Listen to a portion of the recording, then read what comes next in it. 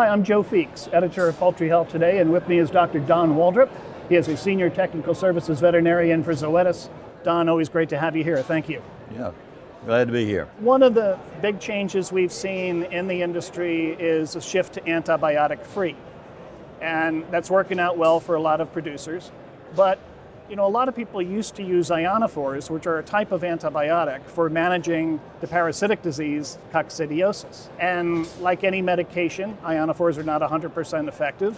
You would get what they would call leakage. It sounded like a bad thing, but it really wasn't, was it? No, of course, we relied on that to create immunity, so it worked very well. They call it leakage. Did people actually grow to depend on that as kind of a means of creating immunity against coccidiosis?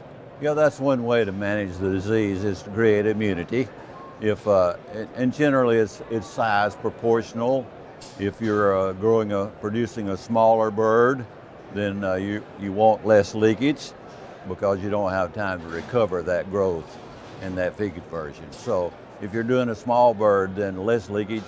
Large birds, more leakage is tolerated and to give you good results.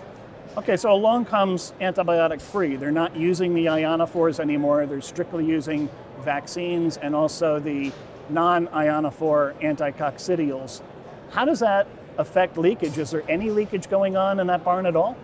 Yeah, the leakage varies. It varies with the product, how long you've been on the product, the anticoccidial.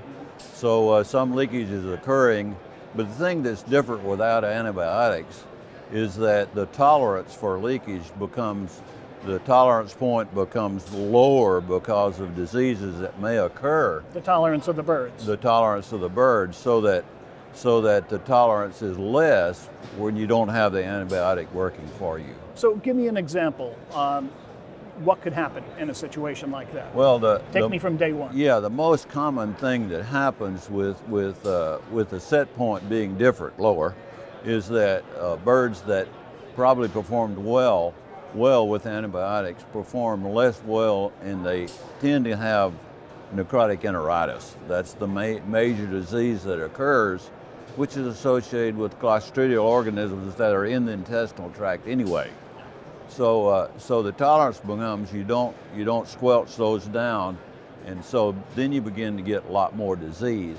So I think our tolerance for leakage is less now without antibiotics, and it's a new paradigm for the industry. They're going to have to learn how to manage that, and we're learning, but it takes some time to do that. And what have we learned so far? What are you recommending to your customers at this point? Well, we're recommending more frequent intestinal checks, necropsies we call them, so that they know the status of the birds, their flocks, much quicker than before, so that you can do remedial kind of things earlier in the system so that you have less disease occurring in the flocks.